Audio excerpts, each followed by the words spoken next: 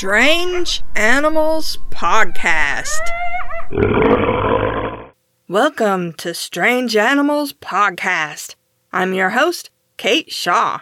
Halloween is behind us, and we're all now ready to head into winter if we live in the northern hemisphere, or summer if we live in the southern hemisphere.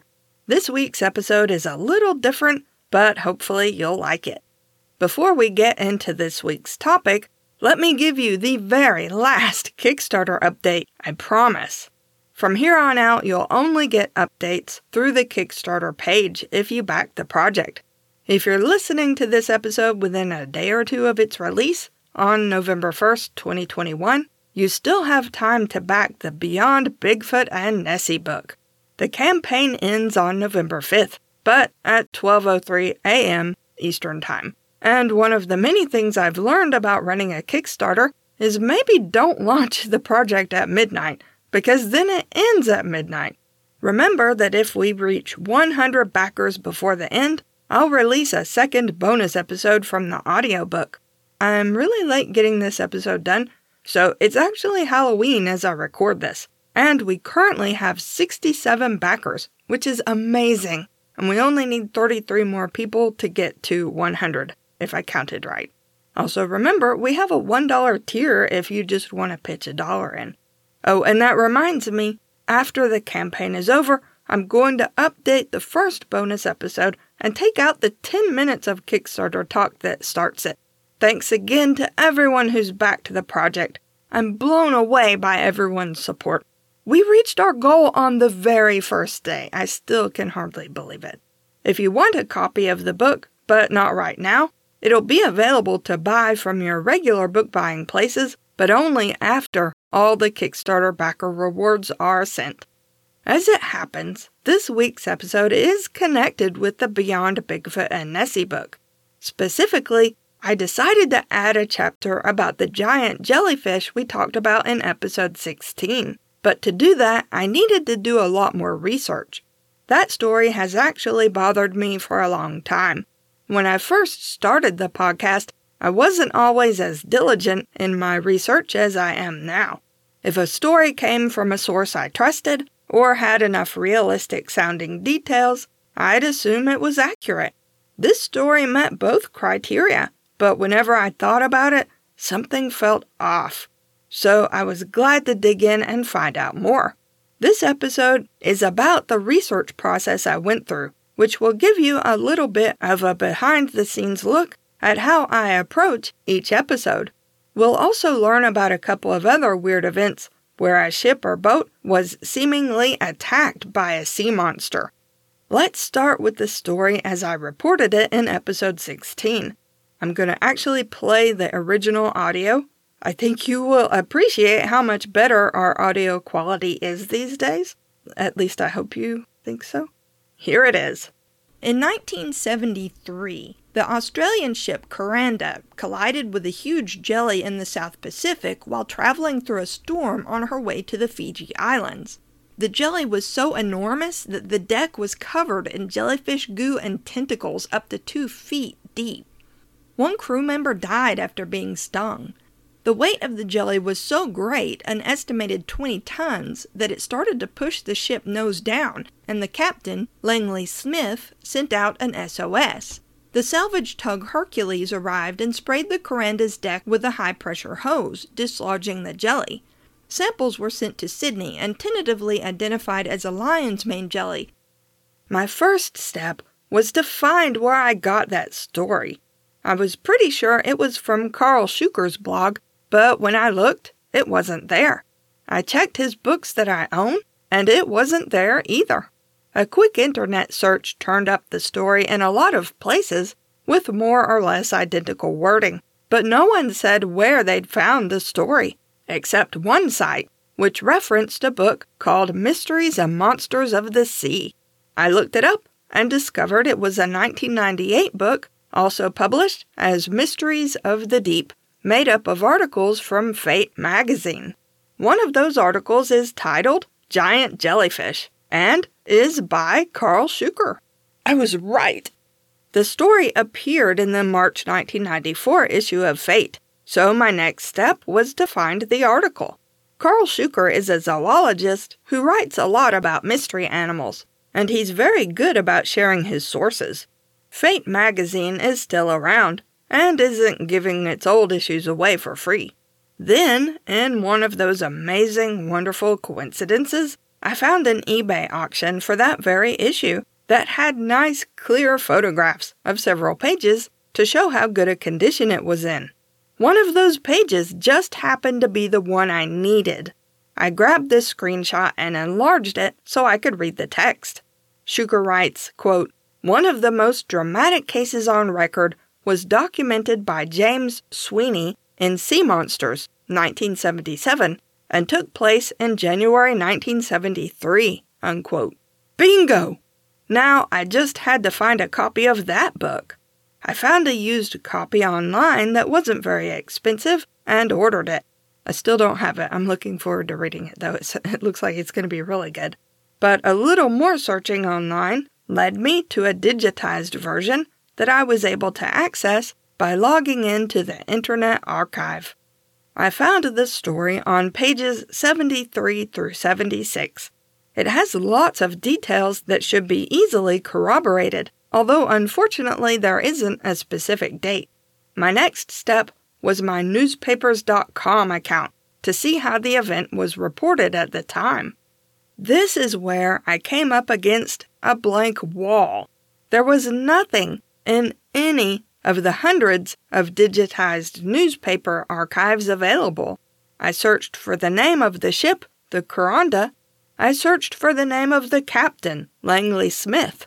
I couldn't find a single mention of either, never mind an encounter with a gigantic jellyfish. It wasn't looking good for the story, but I had one more clue. The account starts out in Sweeney's book, quote, "One of the strangest and probably best documented sea monster stories to be found anywhere is recorded in the Colonial Secretary's file of the Archives, State Library, Melbourne, Australia. Written testimony submitted by the officer of the watch and others tells clearly what happened to the steamer Kuranda," unquote. Melbourne is in Victoria, so after some searching online for the archives mentioned in the book and not finding them, I used the Ask a Librarian feature on the State Library Victoria website. I got a response only a few hours later asking for a little more information, which I supplied.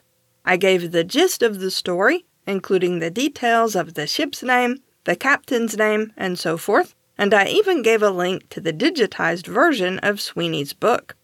A few days later, I got a response from a librarian named Jane. I'll break it down for you. Jane discovered there were two ships named Kuranda.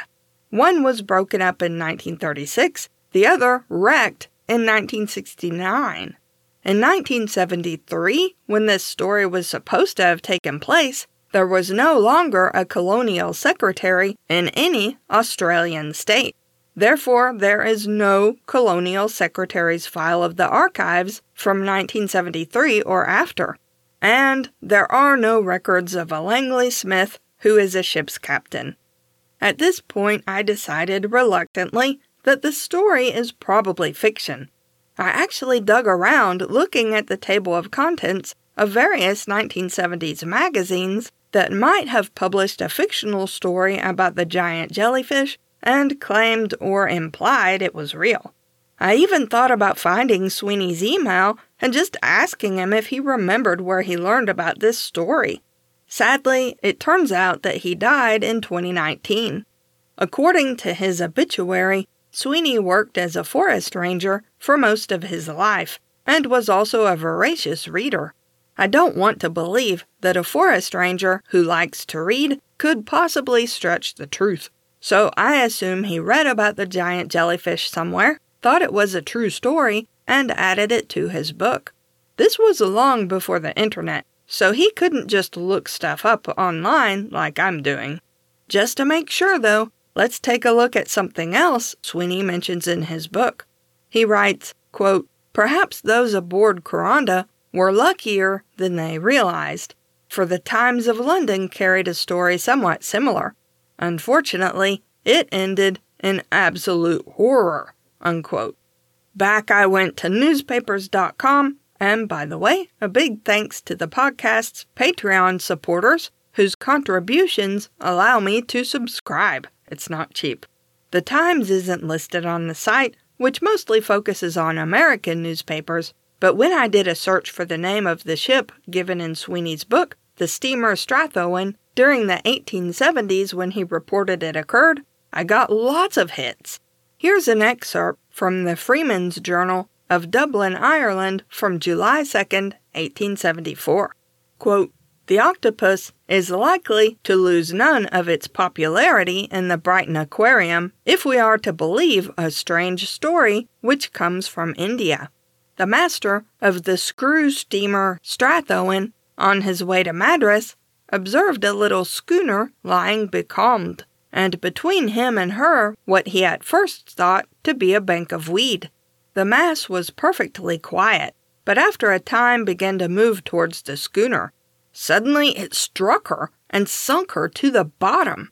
The master of the Strathowen put about, dropped boats, and saved 5 men from the sunken ship. James Floyd, the master, was rescued, and he tells his story in the most circumstantial fashion. The Pearl schooner, 150 tons, was bound from the Mauritius to Rangoon. On the 10th of May, about 5 in the evening, he observed a great mass rising slowly out of the sea. It remained stationary and looked like the back of a huge whale. In a hapless moment, he took his rifle and hit the monster, which began to lash about furiously. Yeah, maybe don't shoot things that aren't hurting you. All the men were then ordered up, and knives and hatchets and cutlasses were grasped, and all awaited the advent of the terrible stranger. The narrator proceeds, and I'm quoting here within the quote, and I don't know how to say that. We could now see a huge oblong mass moving by jerks just under the surface of the water, and an enormous train following. The oblong body was at least half the size of our vessel in length, and just as thick. The wake or train might have been 100 feet long. In the time that I have taken to write this, the brute struck us, and the ship quivered under the thud. In another moment, monstrous arms like trees seized the vessel, and she heeled over. In another second, the monster was aboard, squeezed in between the 2 masts. The brute, holding on by his arms, slipped his vast body overboard and pulled the vessel down with him on her beam ends, unquote, of the quote within a quote. The general opinion amongst the sailors is that the big bank of seaweed was an octopus, but we dare say a little confirmation of the story would be welcomed by us all, whether naturalists or not, unquote. This is actually a brief and measured account of the story that appeared in the Times, and which later hit the American papers. The longer account reads very much like fiction. The Dublin paper's tone of interested skepticism matches what I feel, but the story does corroborate what Sweeney wrote in his book about sea monsters, so at least Sweeney wasn't making stuff up. I found a 2019 article in Skeptical Inquirer that did all the research about the octopus or squid sinking the Pearl. According to the author, there's no record of a ship named the Strathowen or a captain named James Floyd. The author also points out that Jules Verne's novel 20,000 Leagues Under the Sea was published in 1869, only 5 years before, and included an attack on the submarine by giant cephalopods.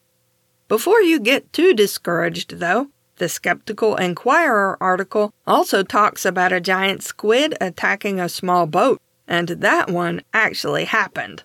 In October 1873, in Conception Bay, Newfoundland, 2 fishermen and a boy were crossing the bay in a rowboat and noticed something floating in the water.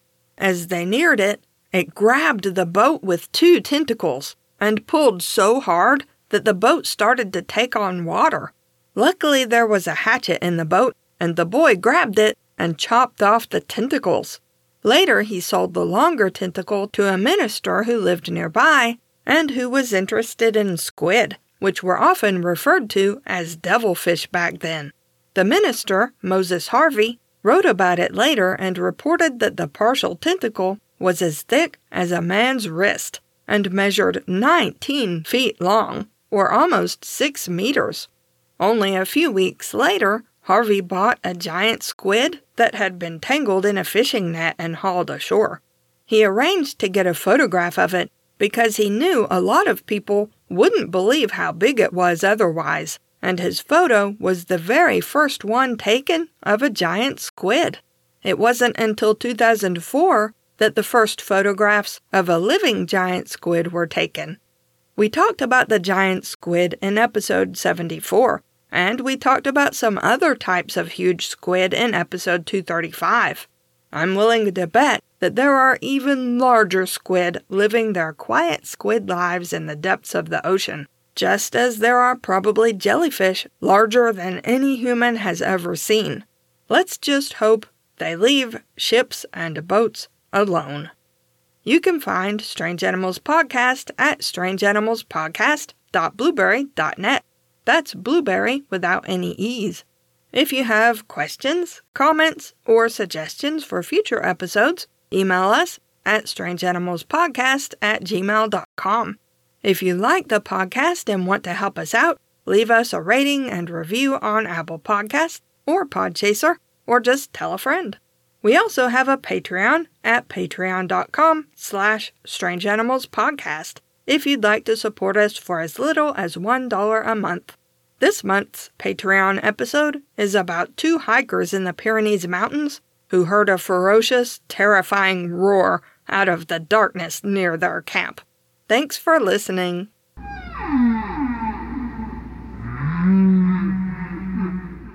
I have to drink a lot of water while I record. I think most podcasters do, because my mouth gets dry. And sometimes drinking that much water makes my stomach gurgle and the mic picks it up, and I have to edit it out later. For some reason today, it was constant. My stomach is like, rah, rah, rah. So I'm not going to put all the complaints. Oh my gosh, it's still doing it. I don't know how much the mic picked it up. Here's some outtakes of me complaining about it.